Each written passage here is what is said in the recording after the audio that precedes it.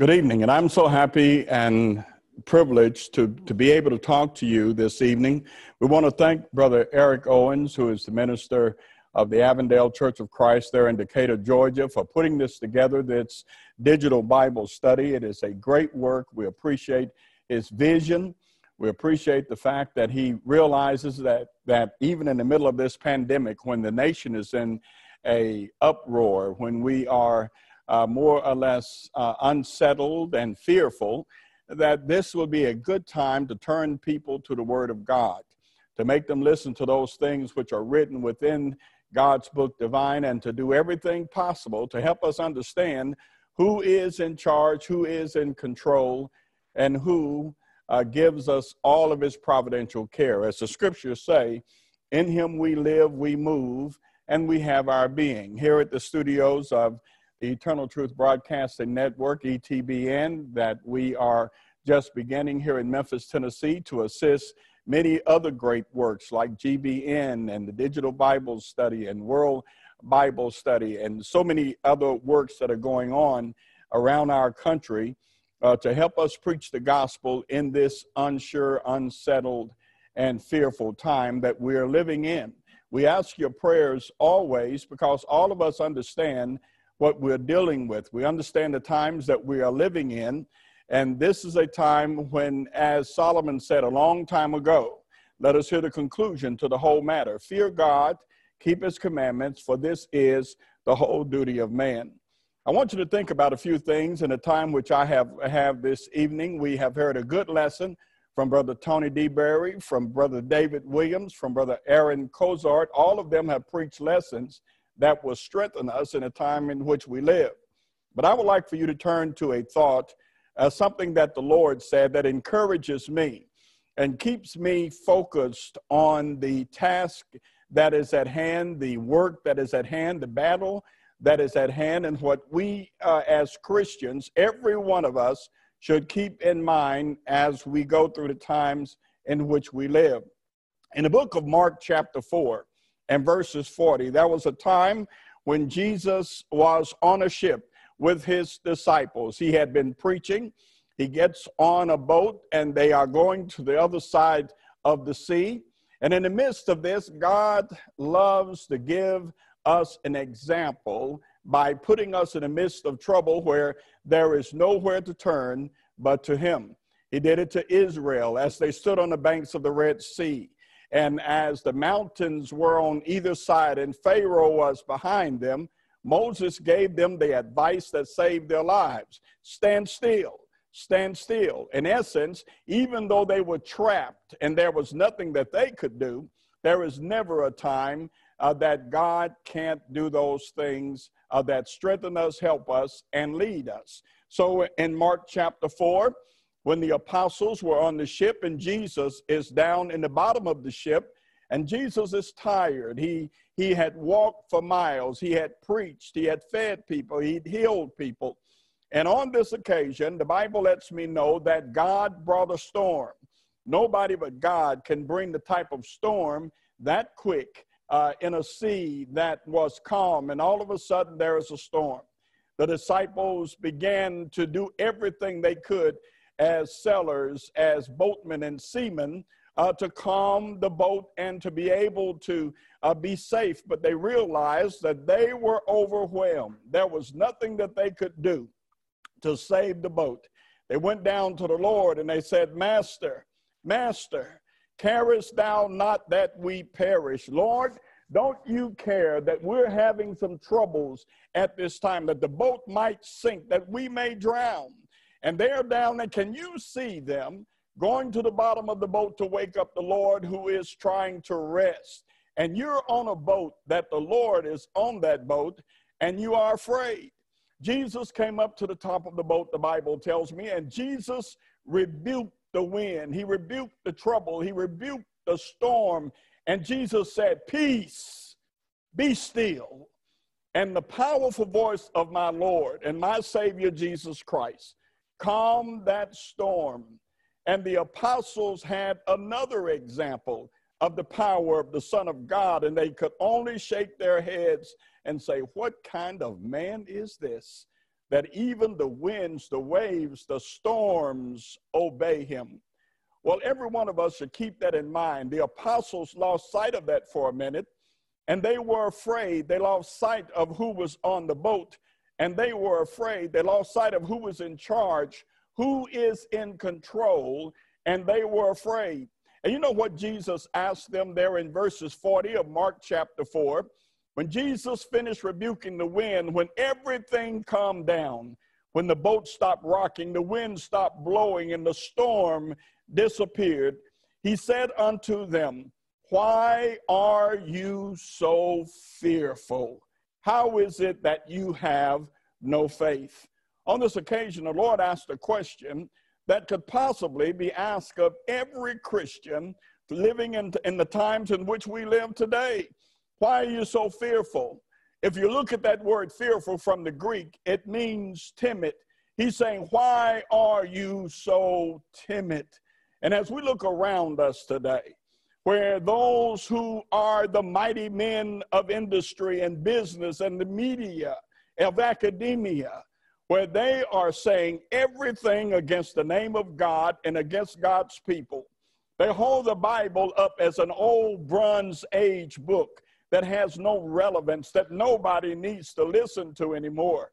They talk about Christians and say that we're narrow-minded and closed-minded and antique and on the wrong side of history.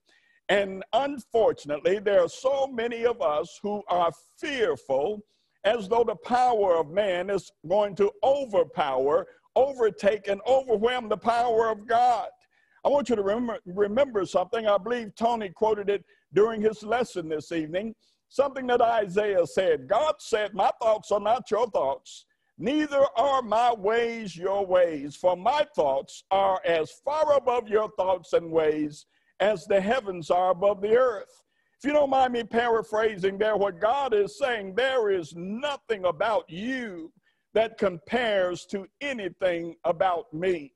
And the Lord wants all of us to understand that he says, my strategy is not your strategy.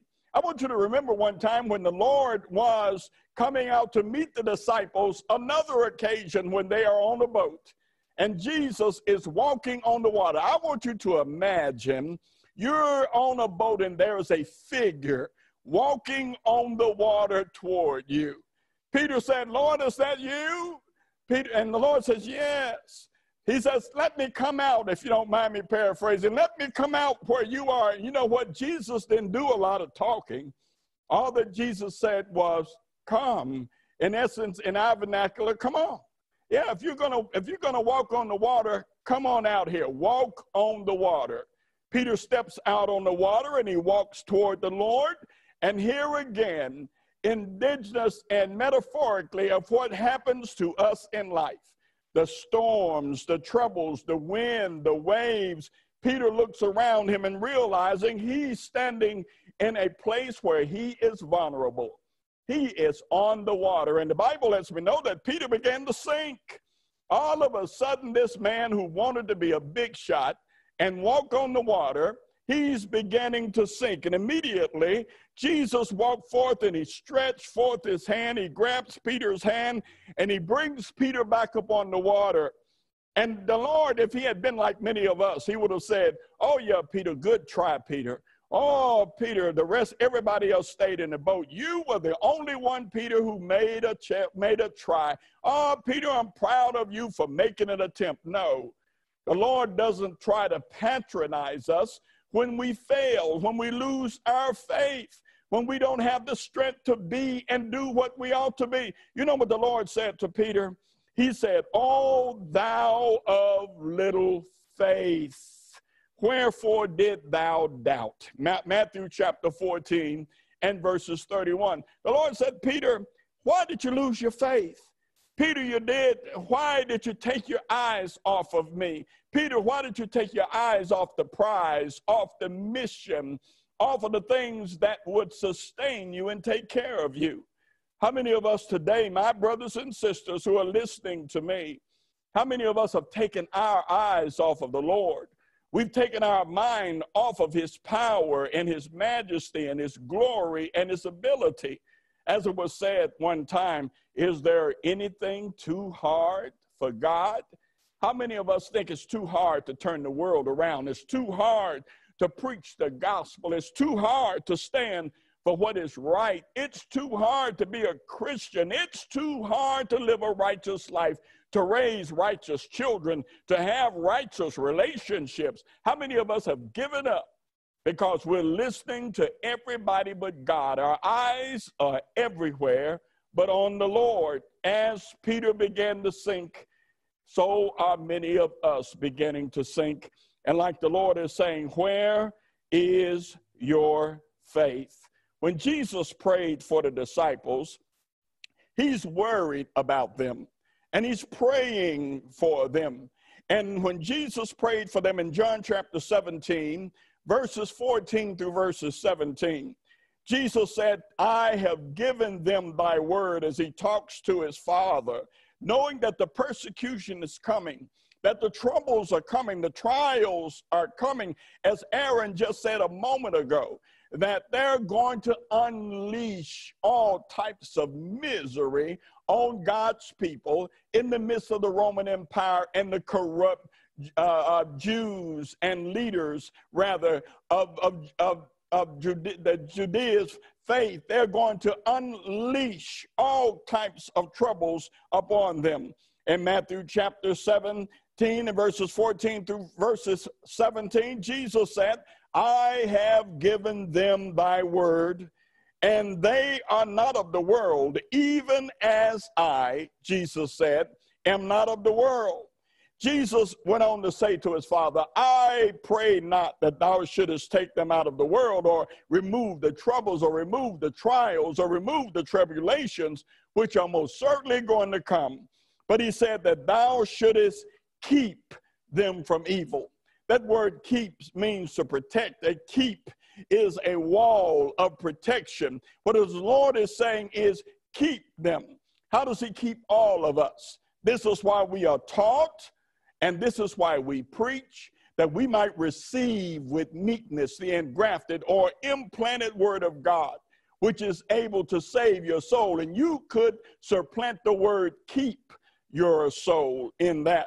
The Apostle Paul in the book of Romans chapter 12, verses 1 and verses 2, when he is speaking to the brethren as he wrote to the church at Rome in a circular letter that was given to the Romans, Paul said, I beseech you, I beg you, brethren, I beseech you, brethren, by the mercies of God, that you present your body as a living sacrifice, holy and acceptable unto God, which is your reasonable service. And then notice how he says, this is how you keep yourself.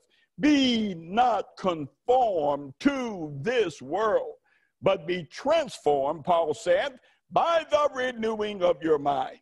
In essence, Paul said, if you're going to be able to keep and have protection and guard yourself in this world, then you've got to receive with meekness the engrafted word of God. Why? Because Jesus did not mix words. He told us, he told the disciples, and he tells us today of the type of world that we live in the book of John chapter 15 and verses 18. The Lord said, if the world hates you, you know that it hated me before it hated you. If you were of the world, the Lord said, if you were like everybody else, lived like everybody else, acted like everybody else, dressed and carried yourself like everybody else. The Lord said, if you were of the world would love its own, but because you are not of the world, but I have chosen you, I have led you, I have taught you out of the world. Therefore, he says, the world hates you. I think it's hard for some of us as Christians to grasp the concept and to understand the environment that we live in. The world hates you. They don't just dislike you. You don't just make them uncomfortable. They hate you. There is a dislike for everything you stand for everything you teach, you preach, for everything that forms your belief system and the foundation of your faith, they hate you for that, just as they hated Jesus. There's only been one man in the entire history of mankind who didn't sin, who didn't fall for the lust of the flesh, the lust of the eye, and the pride of life, and that was Jesus, as was spoken, as Tony talked about, in the statue of a fool. How many fools have we seen in the scripture who allowed one of those temptations to tear them down and destroy them? Just one man. His name was Jesus. Only one man said no to the lust of the flesh, no to the lust of the eye, no to the pride of life. And guess what happened to him? The best man that ever lived was nailed to a cross like a dog, beaten half to death on the scourging post, spit in his face, slapped upside his head, and a crown of thorns placed upon his head. If this happened to Jesus, what makes us so special that we don't understand that the Lord said, if the world hates you, it hated me first?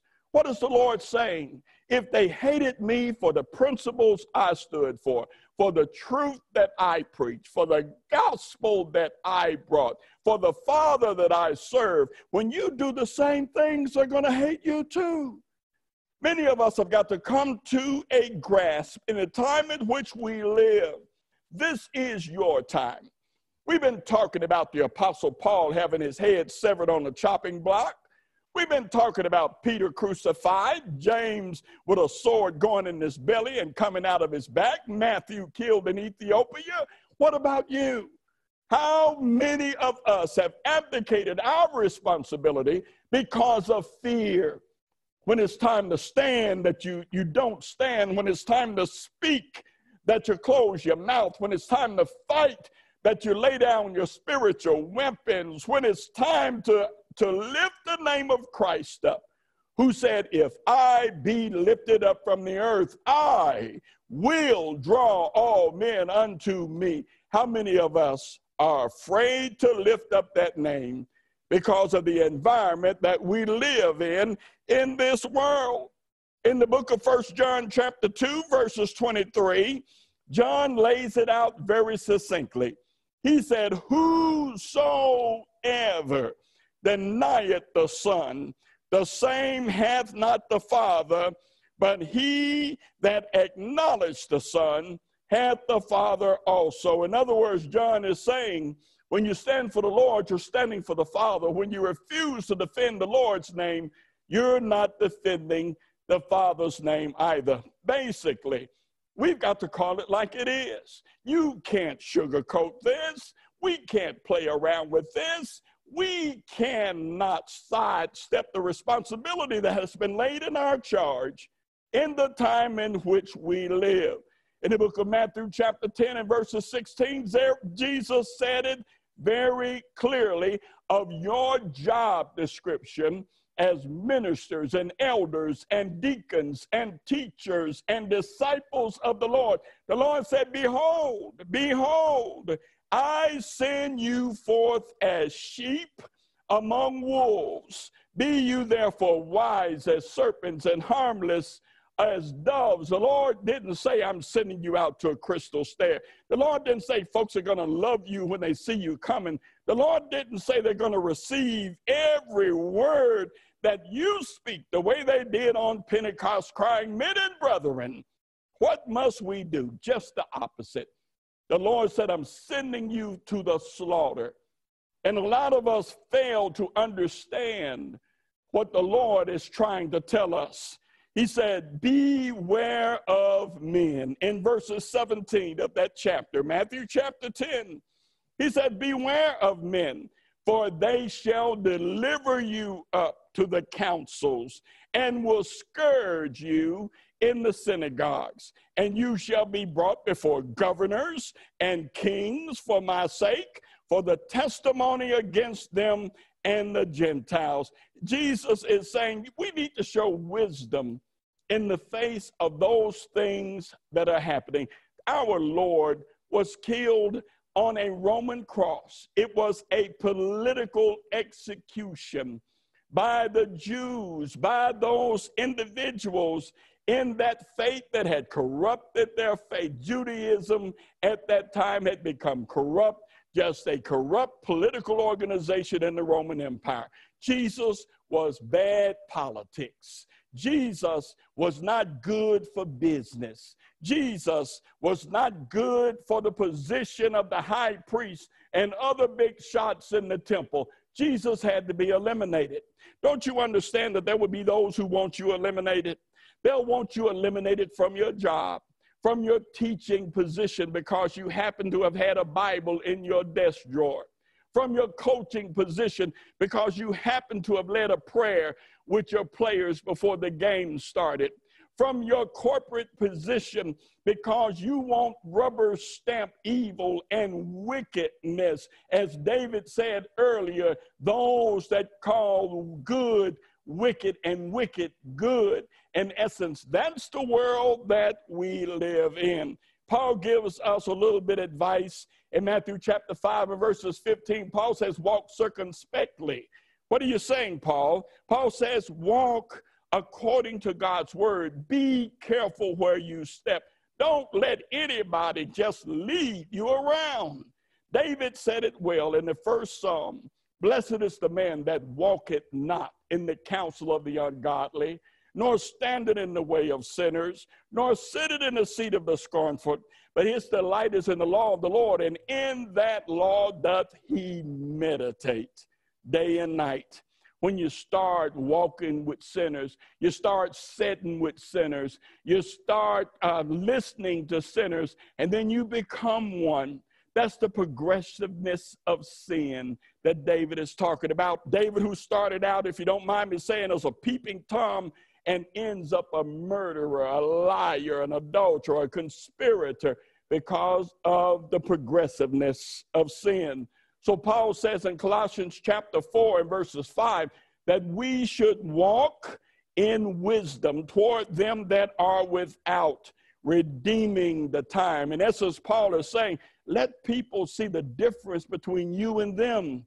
Put a difference between the holy and the profane, a difference between the people of God and all of them that are in the world. But don't think they're going to like you for it. In 2 Timothy chapter 3, verses 12 and verses 13, Paul said, yea, and all that live godly shall, he didn't say might, could, maybe, he said shall suffer persecutions. Why, Paul? He says in verses 13, a very good reason. Paul said, because evil men and seducers, those that can talk, those who can lead people, those who can get into their minds and captivate them, those who can tempt people and lead them and brainwash them. I tell folk everywhere I go around this country that the first casualty of war is the truth. And the devil don't want you to have the truth. And he has seducers and evil men who can captivate and tantalize people to do things which are not right, which are not natural, which are not godly. In this nation where we have killed over 50 million unborn babies, snatched them from the one place that ought to be the safest place in the world for a child, his or her mother's womb. And we have turned them into human garbage. I've often wondered how a human male and a human female could get together and have something that wasn't human. We have allowed the devil to get inside of our heads. And in this nation that once with pride said, in God we trust, have thrust God out of the marketplace, dared God to come into the schools, put God out of our child rearing, out of our relationships. And we have allowed ourselves to become the type of people that God has had to destroy their nations.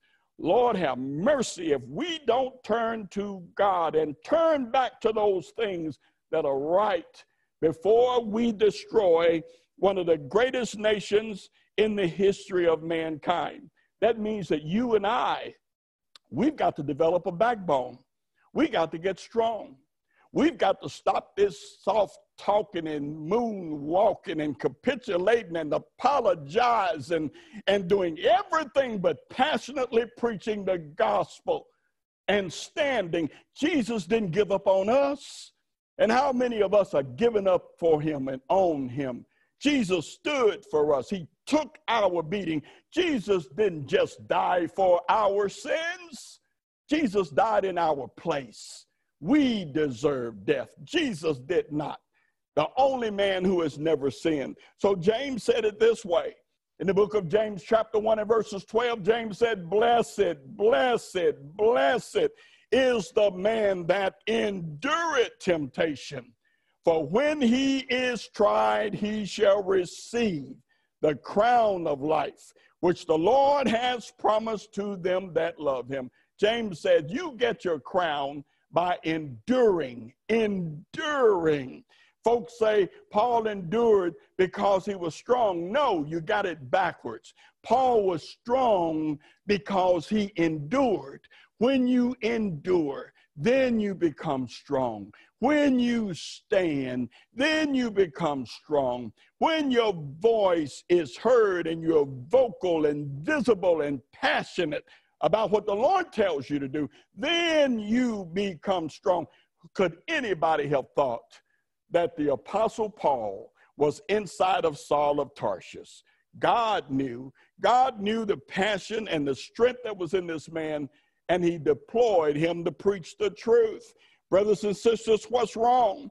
In 1 Peter chapter 4 and verses 12, Peter wanted you to understand. Peter, who knew he was going to be martyred, he said, beloved, think it not strange concerning the fiery trials which is to try you, as though some strange thing. Lord, they don't speak to me. Lord, have mercy, they don't like me.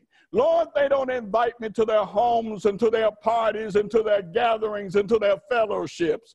Lord, they talk about my faith and my church. Well, what is it you expect? Peter said, don't think it's strange when people don't like you. They didn't like Jesus. And if you claim you believe in him, they don't like you either. And Peter went on to say in verses 13, but rejoice in so much as you are partakers of Christ's suffering, that when his glory is revealed, you may be glad with exceeding joy. Brothers and sisters, we've got to keep this in mind at all times. Peter said in 1 Peter 3, 13 and 14, who is he that will harm you if you be followers of that which is good? He says, if you do right, right ought to come. But he went on to say in verses 14, but if you suffer for righteousness' sake, happy are you, and be not afraid of their terror, neither be troubled. The richest people on the planet Earth have targeted Christianity. Have you noticed they're not targeting the exotic religions? They're not targeting many of the popular faiths and many of the politically correct deities, so to speak. They're targeting Christians. You're public enemy number one. And we've got to understand, what is the world's problem with us? Peter tells us what their problem is with us. In 1 Peter chapter 4 and verses 4, Peter says, and he gives his sobering teaching to God's people, wherein they think it strange that you run not with them in the same excess of riot, speaking evil of you. In essence, you say, no, wait a minute now, that's a child in that womb. That's a human being. No, God told Jeremiah, before I formed thee in the belly, before I formed thee in your mother's womb, I knew thee. We don't have any better sense than to quote the Bible. We don't have any better sense to say that God, in the beginning, God brought Eve to Adam, and Adam was made the first prophet. Adam looked at Eve, a female, and said, she is bones of my bones. She is flesh of my flesh. She shall be called Isha, because she was taken out of Ish. a woman because she was taken out of man. Therefore shall a man leave father and mother and cleave to his wife, and they twain shall be one flesh. You see, the problem is you don't walk with them when they say, no, that's not right anymore. When a tribunal puts their robes on and sits on their law books and changes God's book, you say, you can't change God's book. You can't change God's law. You can't change God's way. And you can't change God's word. We stand on the power of God. So therefore, they think it's strange. In 1 Timothy chapter 4, verses 1 and verses 2, the Apostle Paul, before he lays his head on Nero's chopping block, he says, the Spirit speaketh expressly, that in latter times men shall depart from the faith, giving heed to seducing spirits and the doctrines of devils, speaking lies and hypocrisy, having their conscience seared with a hot iron. Lord have mercy, what type of conscience can lay a child, like I heard a politician say on television and couldn't believe what I was hearing, that can take a 7-8-month-old formed child and say, we're just going to lay him over here and keep him comfortable until he dies. It sounds a whole lot like murder to me. I don't know about you, but you see, they think it's strange when we don't run in the same excess of evil. Brothers and sisters, ladies and gentlemen, when the Hebrews were ready to quit, ready to give up, the Hebrew writer didn't say, well, I told y'all it was going to be hard. But you know what? If you feel like you need to quit, you need to quit. If you can't make it, you need to quit. If you can't stand, you need to know. You know what he said to them? He says, when you ought to be teachers. You ought to be the example. You ought to be the rock. When you ought to be teachers, you have need that one teach you again would be the first principles of the oracles of God. The Hebrew writer says this great cloud of witnesses that he spoke about in Faith's Hall of Fame in chapter 11, he said when God needed Noah, Noah stood. When God needed Abraham, Abraham had faith. When God needed Joseph, he was pure. As he goes through that hall of fame, each one of them stood in their time. When they tell you, look, you need to lay down all those beliefs you have. Close that old Bronze Age book. Walk out of that church singing and praying and get with the program. They're going to tell you this on all the major networks as pearly teeth, pretty face folks sit there and sell you the ugliness of sin. They want you to get along with the program. But you need to remember something. Peter told them very clearly, as I think all three brothers alluded to tonight in their sermons, he said, be sober, be vigilant, because your adversary, and he calls him by name, the devil. I don't care what their given name from their parents is. He says their name is the devil. And he says a roaring lion walketh about seeking whom he may devour. Can you stand? Then you need to hear the word of God. You need to believe that Jesus is the Son of God. You need to decide to stop following everybody else and repent of your sins and start following Jesus. You need to let the Lord know, Lord, you stood for me, and I'm going to stand with you and confess that you are the Son of God. You need to bury your old man, rise again, walk in the newness of life, and be what God intends for you to be. And if you've fallen away, you have lost your faith, regain it, restore it, revive it, reclaim it, and stand without fear before the world and say, I'm with Jesus. We want to thank Brother Eric Owens and the Avondale Church of Christ for putting this wonderful event together. We thank you, brother. We thank the elders of that congregation, and we thank all of you who have stood and listened and prayed for the benefit of this great work. Thank you so much.